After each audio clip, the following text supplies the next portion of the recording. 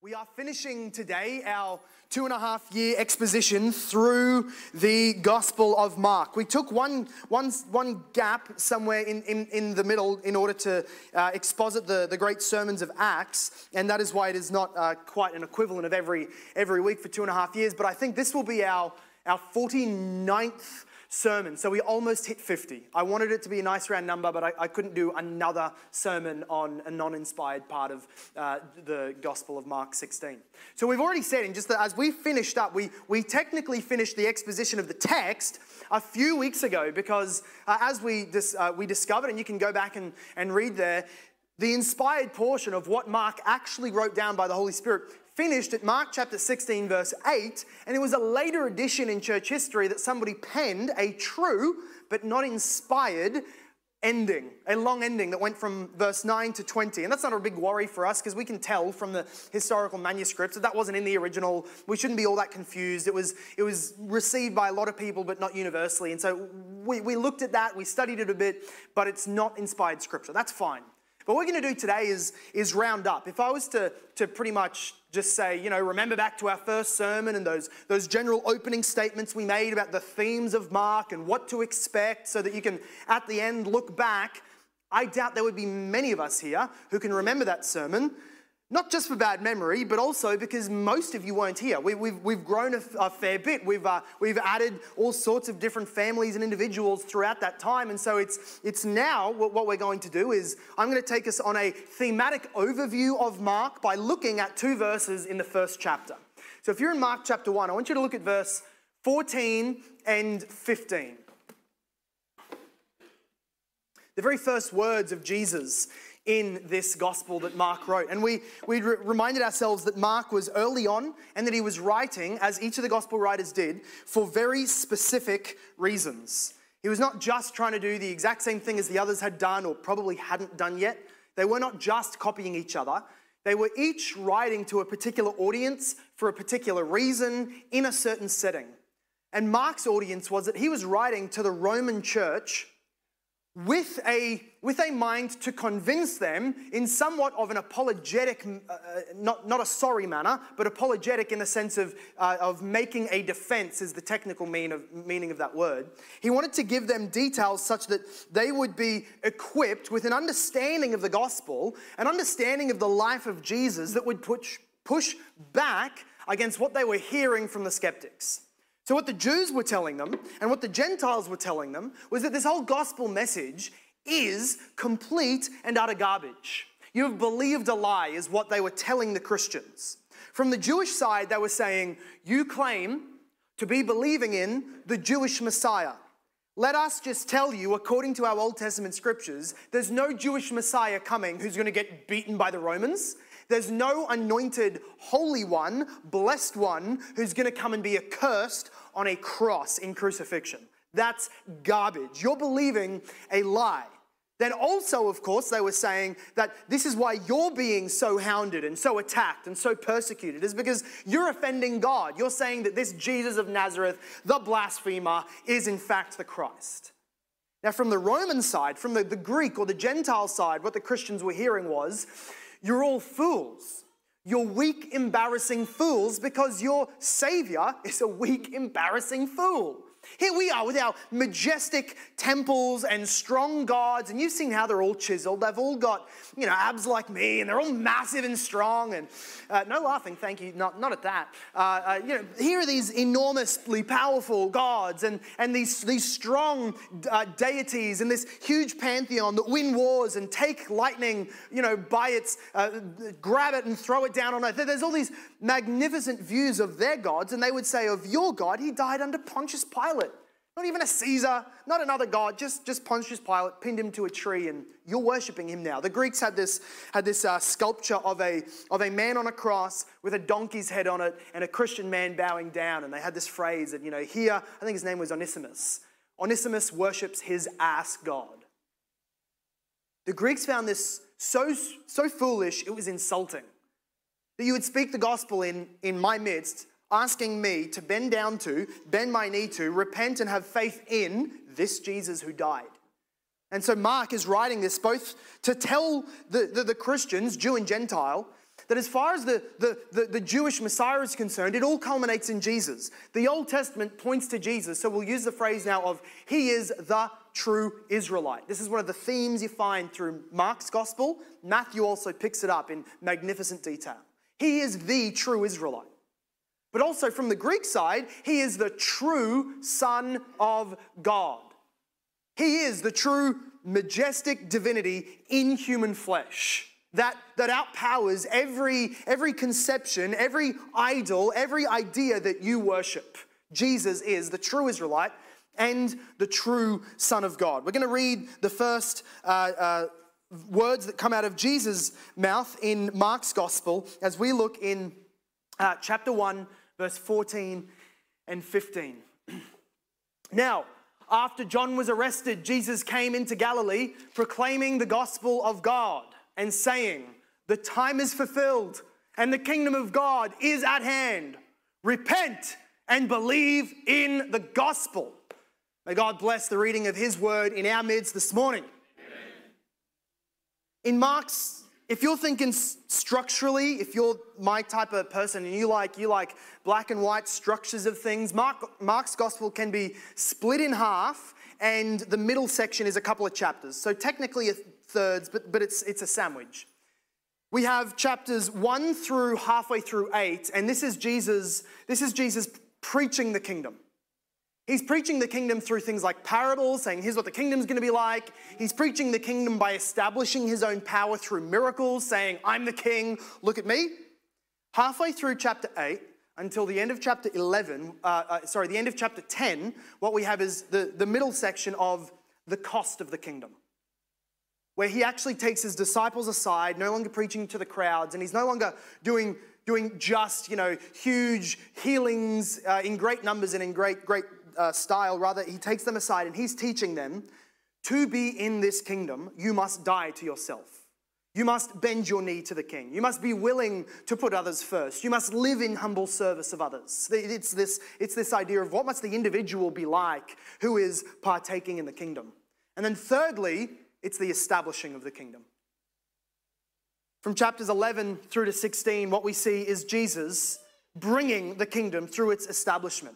That is, he's starting to preach and proclaim and show forth his kingship.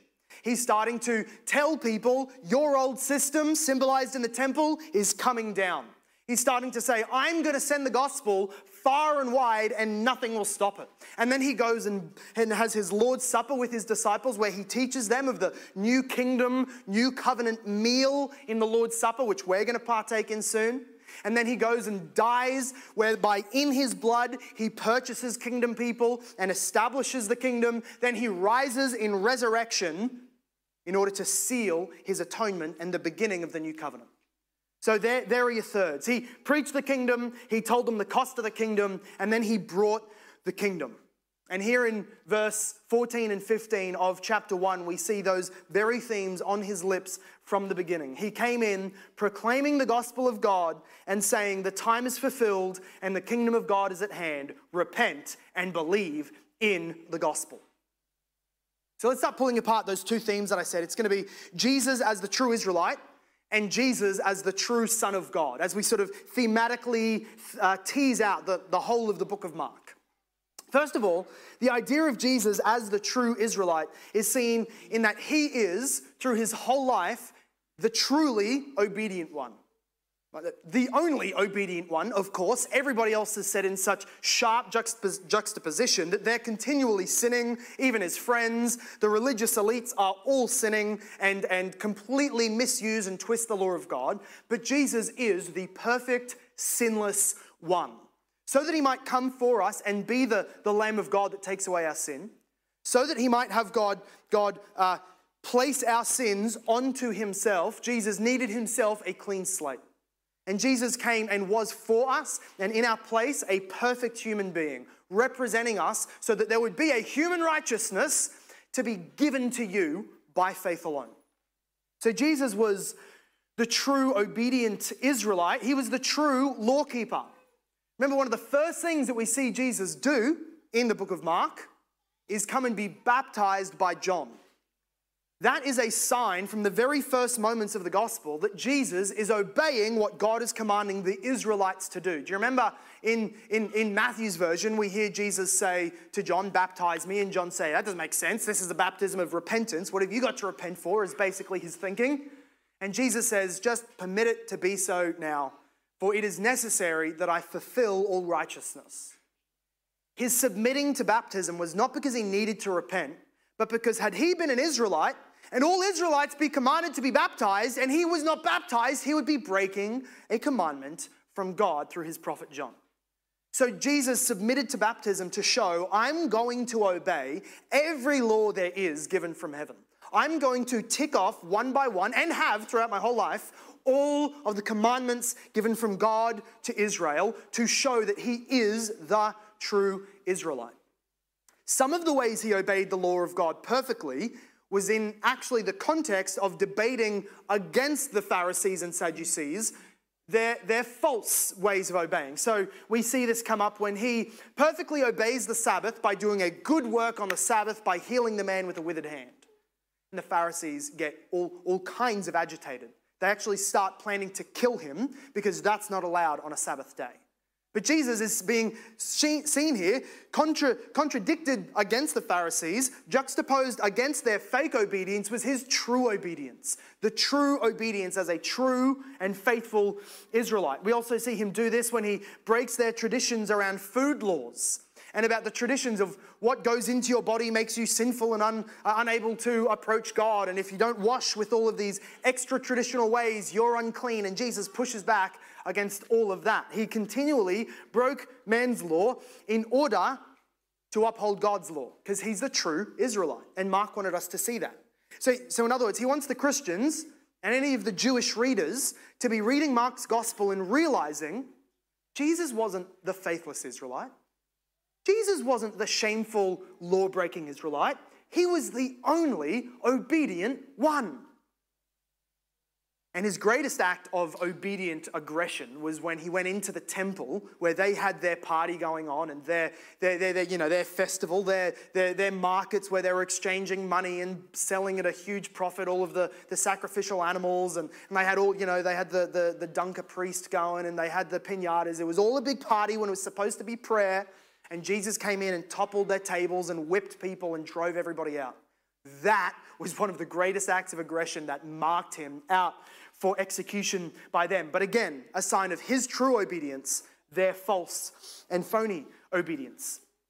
So we also see that Jesus was, as the true Israelite, so he's truly obedient, but he's also the true king they were waiting for.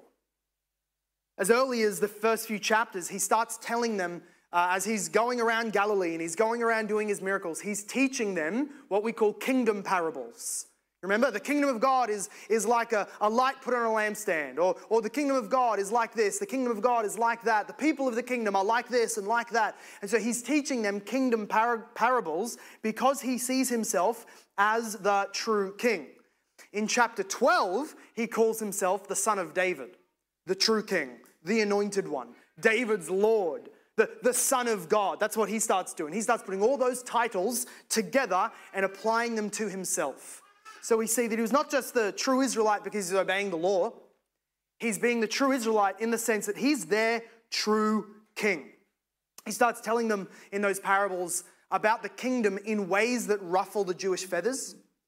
He tells these parables about the people of the kingdom will be marked by invisible regeneration.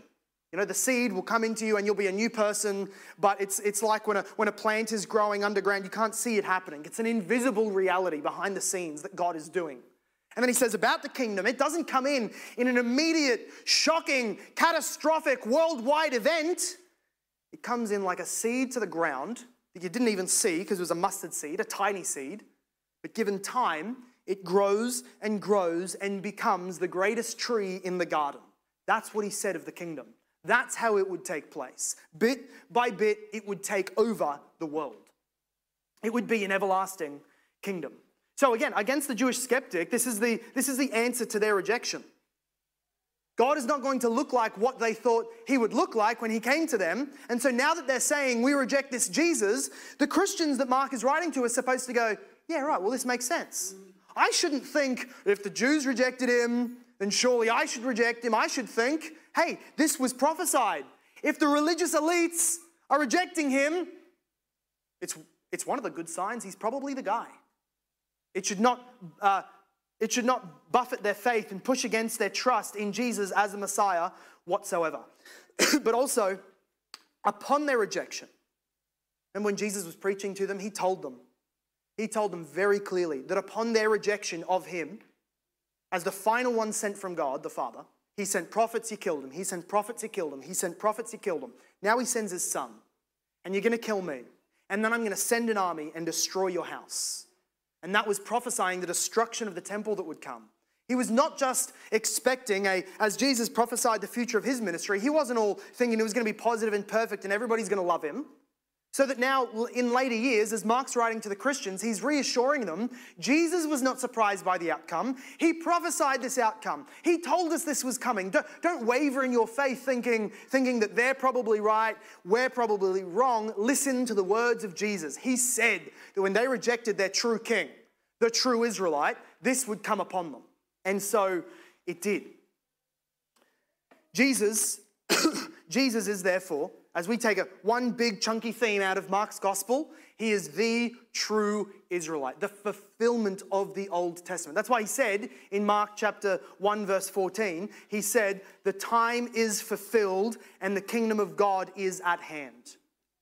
The time is, he didn't say the times have changed. Snip the calendar, throw the rest in the bin. God gave up on his plan, plan B. No, he says the time is fulfilled. Where everything was heading in God's perfect, meticulous sovereignty, whereby he controlled every army that came against us, every one of our sons that died in battle, every one of our kings that fell down in sin. He ordained it all, and now the time is fulfilled. Now we're standing on the very brink of the new covenant. It's about to occur. Now, one way we can at least, if we're looking for an application for us, one of the ways you need to reorient your brain, your mind, as you think about the Bible, is that there is no way to be a faithful New Testament Christian if you unhitch, unplug, tear out, or ignore functionally the Old Testament. Jesus makes no sense. Jesus is not a Messiah if there is no Old Testament. He is the fulfillment of all of those Old Testament prophecies and themes and foreshadowing ideas. We should not think that Jesus came to abolish and throw away and hang a huge left on the plans of God and change things. He rather came, and one of the key marks of a biblical theology, a good and right sound theology, is that you will be marked by great consistency and continuity, though there are some changes Old to New Testament. If your theology has in it huge and enormous jumps and hurdles and hoops whereby the Old Testament and the New Testament have just about no correlation whatsoever, or you throw out the Old Covenant because that's an Old Testament God, any kind of mix of that you need to repent of and realize that God gives to us in Jesus a fulfillment of the old, breaking forth the new. Jesus is the true Israelite. But he is also the true Son of God. So to the Greek conception, a son of God was a demigod. They had their pantheons of God, right? Maybe they were the Greeks who still held to Zeus. Maybe they were the Romans who held to the Jupiter and all the others that were involved and what other pagan entities they threw in there. But they had the idea of God joining himself to humanity. Now, usually that just looked like one of the buff gods coming down and finding a hot lady and joining himself to humanity. And the result of that was a demigod, a semi-god, semi-man mix. They had this conception. But the mark of that was always strength and power and domination and all those sorts of things. So into this conception, we are shown that Jesus, who the Greeks thought was weak because he got killed by Pilate, they thought that he was weak because he could not overpower his enemies. We're realizing that he is the true divine God in flesh. Again, the Gentiles thought that about Caesar, that he was some kind of God in flesh. They thought that about some of their other demigods. And yet against them, Mark shows Jesus as far more, infinitely more authoritative and powerful than any of the false gods the Gentiles had dreamed up. In Mark's gospel, what you see is he shows Jesus immediately as just having this powerful authority. First of all, it starts coming out over the spiritual realm. When he just casts out demons, they shriek and run from him and never come back.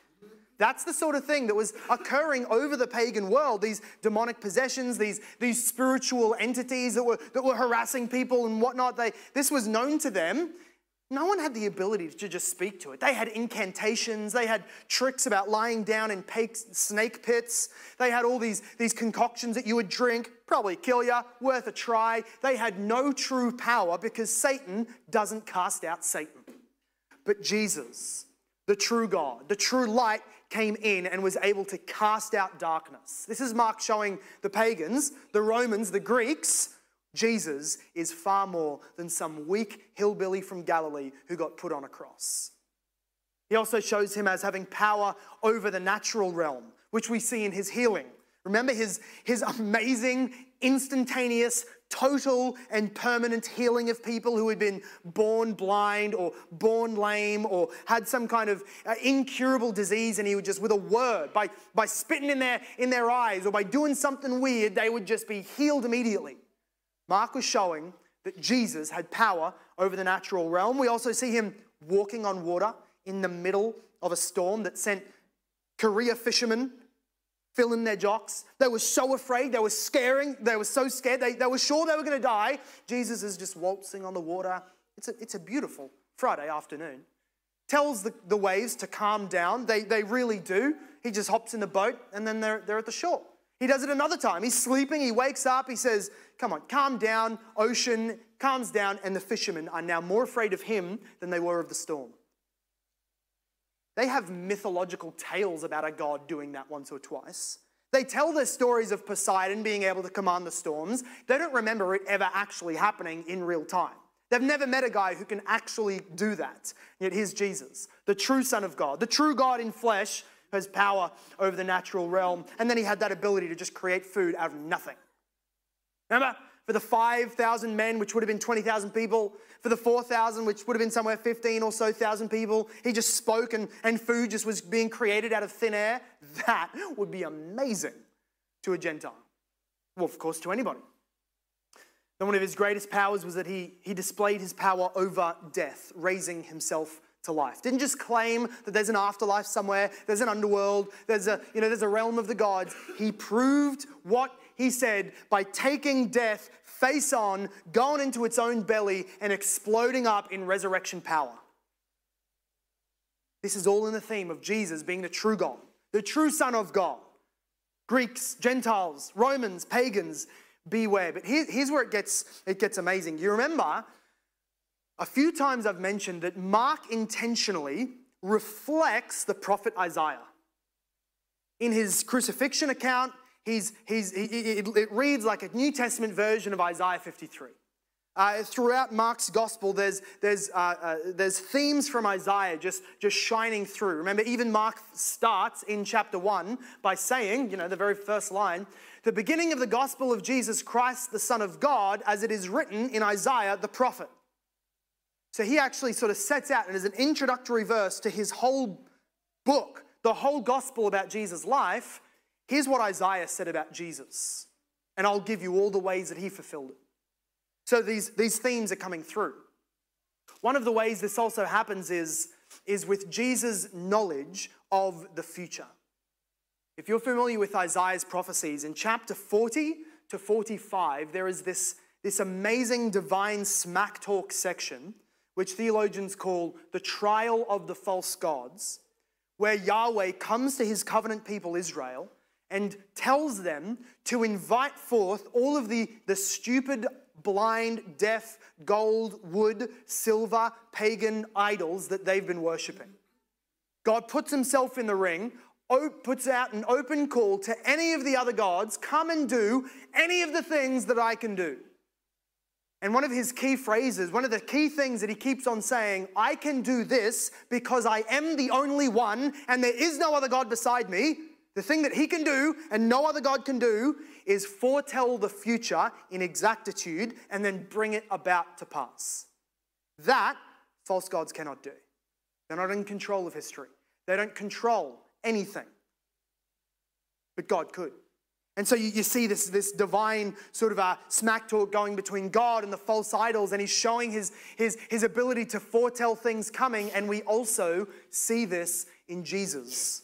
As Mark shows us that throughout the gospel, he foretells the destruction of the temple, that happens. He foretells certain things and they happen, but one of the most powerful things is that he foretells with prophetic exactitude that only God could do the very thing that the Greeks claimed disprove his divinity. See the way Mark does this? Jesus proves his divinity by foretelling the very thing that the Greeks said disproved his divinity, which was his crucifixion under the hands of Pontius Pilate.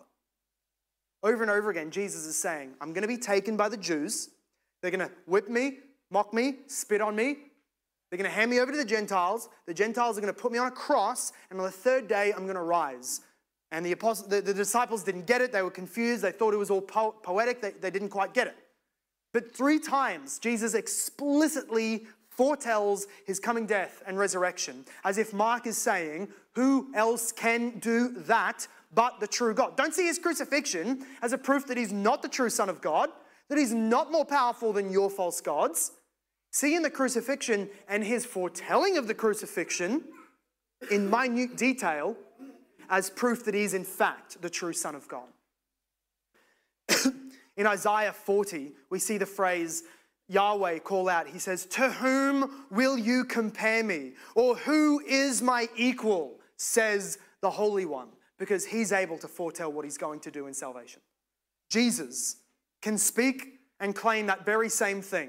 Through Mark's gospel, through the preaching of any pastor that stood up in Rome, they could say, to whom will you compare Jesus of Nazareth? There is no one beside him. Yes, he died, but he died having foretold his death, and then he resurrected in power.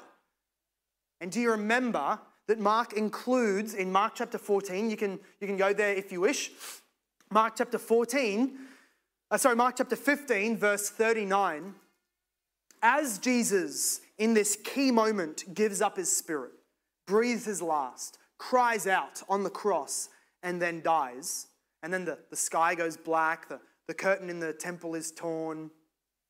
As all of these things occur, it says in Mark 15:39, and when the centurion, so here's a Roman. Remember Mark's context. Here's a Roman who worships all kinds of sons of gods. And when the centurion, who stood facing him, saw that in this way he breathed his last, he said, truly, this man was the Son of God. So what Mark wants his Gentile readers to understand, and of course the Christians to understand about the Gentile skeptics, was that God was no weak God. God is in fact the infinite, all-powerful, all-wise, eternal, all-knowing God that never had a beginning, will never have an end, knows all things, prophesies all things, controls all things, and is more powerful than anything. And yet in that power, he was not made to be weak. He was not torn from his throne. He stepped down off his throne and entered into intentional weakness for a time, so that he might, for us and for our salvation, represent us in the cross and die for our sins. When the Greeks were mocking this idea of God becoming man or God dying on a cross, what they were missing was the very mystery of the gospel. The one thing that when you get it, you're a Christian. The one thing that when you get it, everything else in the Bible falls into focus, which was this, that God became man in order to die for man. He became a man. He joined himself to a human nature so that he could be accounted as a true representative of humans. God could not just come down and die. An angel could not just be sent and died. The lambs and the goats and the bulls, they could never be accounted as sufficient to be dying for human sin. What had to die for human sin, according to God's justice, was human life.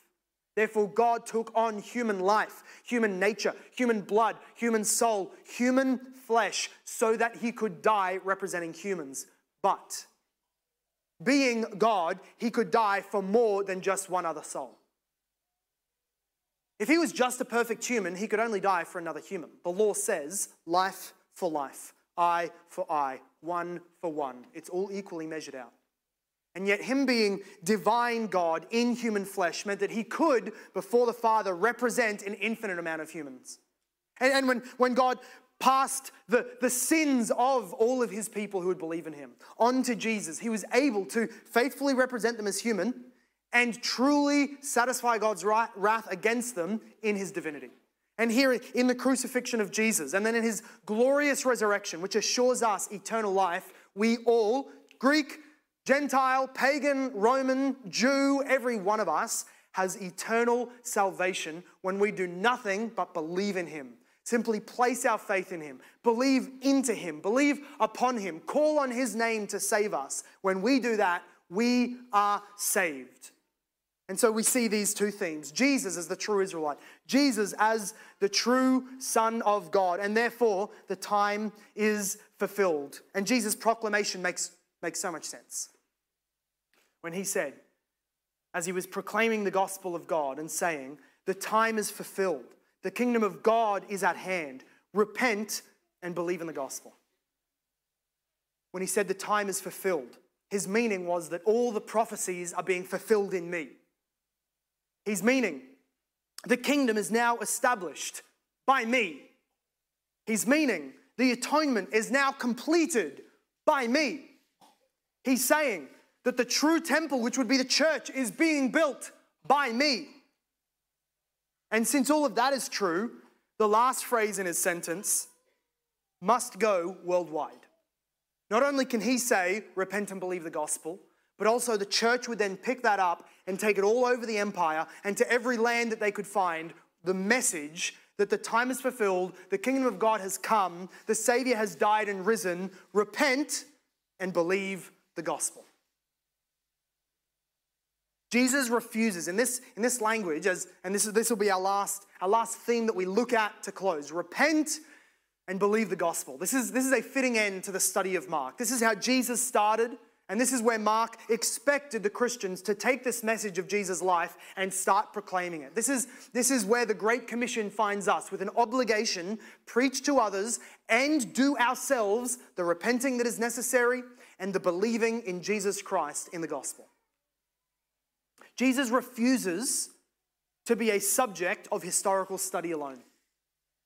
There are many people who come to history and know about Jesus and even believe the true things said about him, maybe even in the Gospel of Mark, and they are thankful for the historical records, and they'll study Jesus as a historical subject, and Jesus, by his own very words, refuses to have that thought about him. He is God in flesh. He cannot just be thought about. He must be believed or discredited. He demands, and what he demands changes everything. He cannot just be a thing that you think about and believe in, friends. He has to be your Lord and your Savior. He also refuses here, when he says repent and believe the gospel, he refuses to be the source of a mere moral code. Whether it's right-wing conservatism or left-wing social justice, Jesus refuses to simply be the example or the moral code that builds some kind of human utopian society.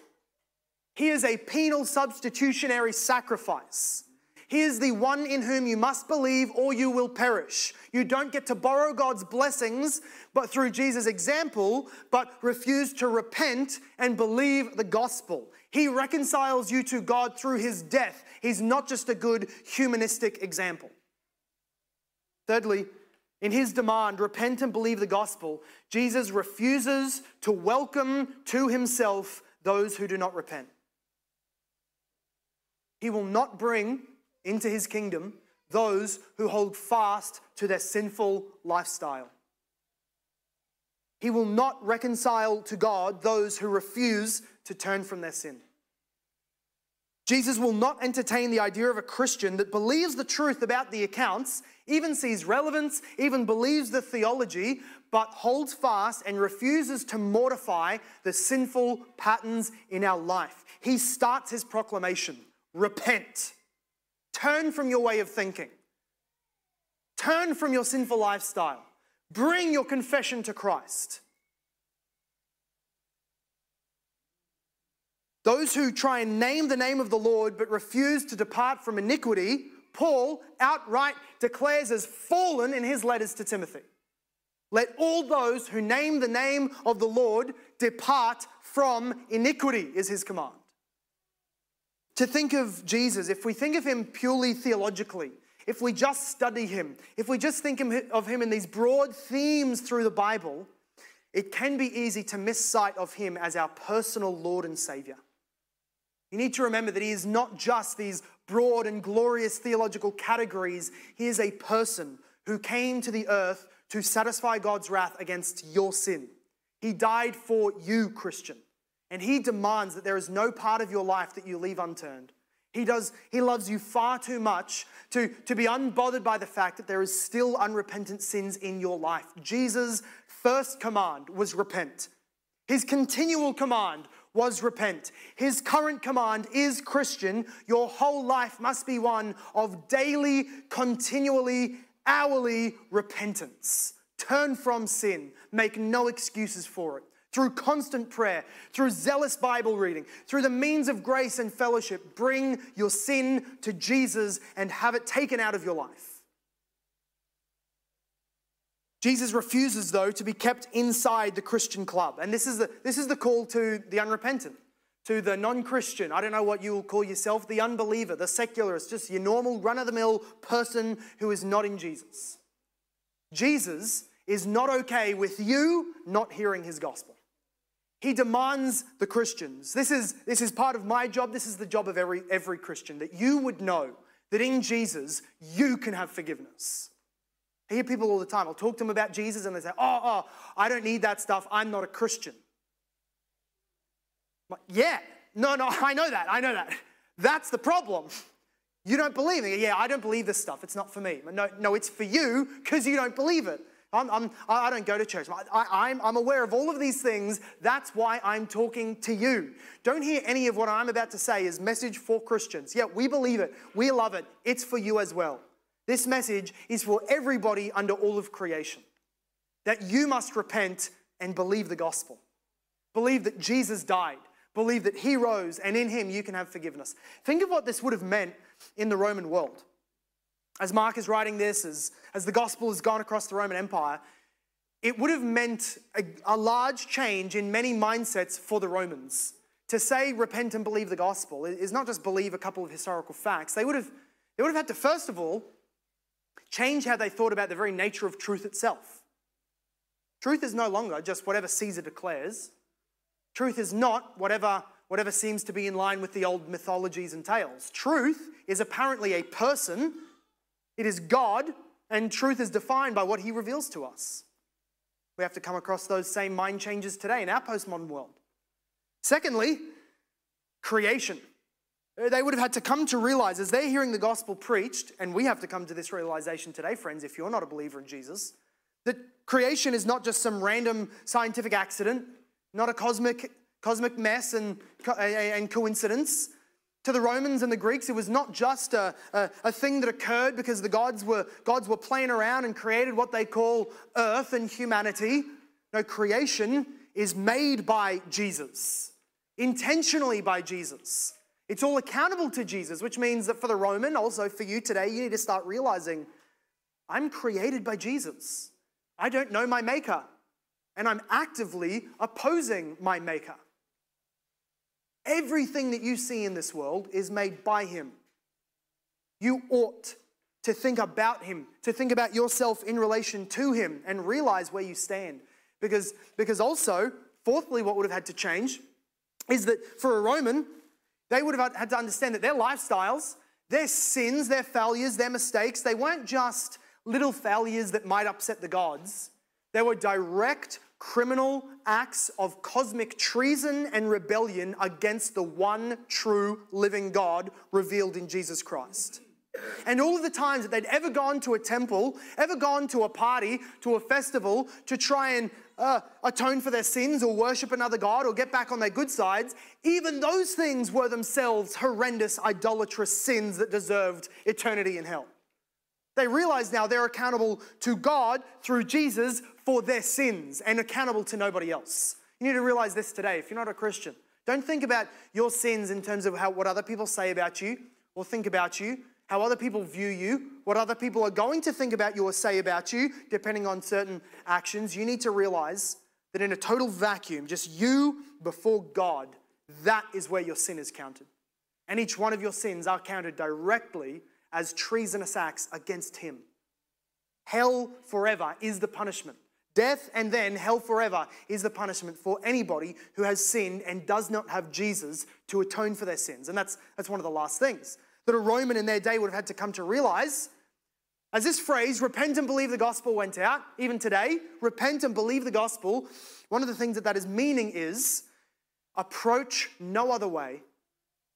Come up to God through no other means than through faith in Jesus alone. Never try and meet God on your own terms. Never try and meet God through your own experience or through your own good works or according to your own reputation or fixing yourself. Never try that. It will never work.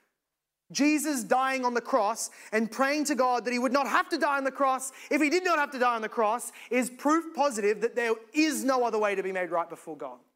So to the Roman world that worshipped so many different gods and had so many different ways to appease them, they were being told there's one channel of being made right with God. There's one way to be justified. Every other way leads to eternal hell, and it is believing on Jesus who died for you. It is believing on Jesus who rose for us. It is believing in him alone. And that sounds like a narrow message because it is, but it is a narrow message which everybody is invited to. It's not an exclusive message in the sense that only some can come. It's exclusive in the sense that there's only one way, but may all come. Everybody has been invited by Jesus. He said to everybody, repent and believe the gospel. I'm going to close with a story from Charles Spurgeon. He was a great preacher back in the 1800s, and this is particularly directed at those who are not yet Christians. And as we finish our study in Mark's gospel, we finish this sermon, we're talking so much about the gospel. Maybe you are tempted to believe it and you wish that the truth could be that good, that in a moment all of your sins forgiven, but you doubt that if you came, Jesus would truly receive you. Charles Spurgeon, he told this story of a man who had heard, the foreman of a certain kind had often heard the gospel, but he was troubled with the fear that he might not come, that had he come to Christ, he might not be accepted. Maybe that's where you are today. Here's the story. His master, one of his employers, one day sent a card around to him saying, "Come to my house immediately after work." Well, the foreman appeared at his master's door, and the master came out and said somewhat roughly, "What do you want, John? Troubling me at this time. Work is done. What right do you have to come to my house?" "Sir," said the foreman, I had a card from you saying that I was to come after work." The gentleman said, "Do you mean to say that merely because you had a card from me to say that you are welcome to come to my house after business hours and call on me, that is enough?" He says, "Well, sir," replied the foreman, "I don't understand you, but it seems to me that as you sent for me, I had a right to come." "Come in, John," said his master. "I have another message that I want to read to you." And he sat down and read these words, "Come unto me, all ye that labor and are heavy laden, and I will give you rest." He said, do you think after such an invitation that you are now not allowed to come to Christ, that he would meet you at the door and kick you out after such an invitation? The man saw it at once. He was converted, and that is a message to you today. Do you dare call God a liar who says so frequently in his word, "Come to me, I will give you rest. Come to me, I will never cast you out. Come to me and have forgiveness." That is an invitation to you. You have a right to make good on that. Let's pray. Father God, we are so thankful. We are so thankful for this Gospel of Mark, for this good news of the life story of Jesus. We are so thankful that your Spirit, working through Peter and through the pen of Mark, put down all of these details and these stories and these parables and these miracles, that God, we might be able to see Jesus as he truly is, the true God in flesh, the true fulfillment of all of the prophecies and all of the types and shadows that you had written down in your Old Testament. We thank you, Lord God, so much for this word that we can study and your promise that as we do so, you will reveal Christ to us. I pray, Lord God, that as this study is now sealed to our hearts, that you would show us Jesus Christ through its pages, through what we've learned, that we would be able to hold fast to his promises, understand more of how he saves us, and be found more confident, more assured, more hopeful in the truth of the gospel for our souls. Father God, would we find ourselves obeying by your Holy Spirit's enabling exactly what Jesus has commanded us, to repent and to believe the gospel, to turn from our sin and to hold fast to the promise that Jesus died and rose triumphantly for sinners so that we can be made right before God. Father, I pray that those people in this room who know about you, who understand the facts but do not trust themselves to Jesus would today be saved. You would give to them hearts to believe into the Lord Jesus Christ. You would give them new spirits, new souls inside that would be filled with new spiritual life, able to serve you, able to glorify you, able to love you. Father God, I pray that we as a church would take hold of this great and grand and glorious message of the Lord Jesus Christ, and we would zealously, without fatigue and without lethargy, see that it goes to the ends of our street, ends of our community, ends of our nation, and of course, Lord, the ends of the earth, that Jesus might be glorified in saving all kinds of sinners and saving sinners in all kinds of ways.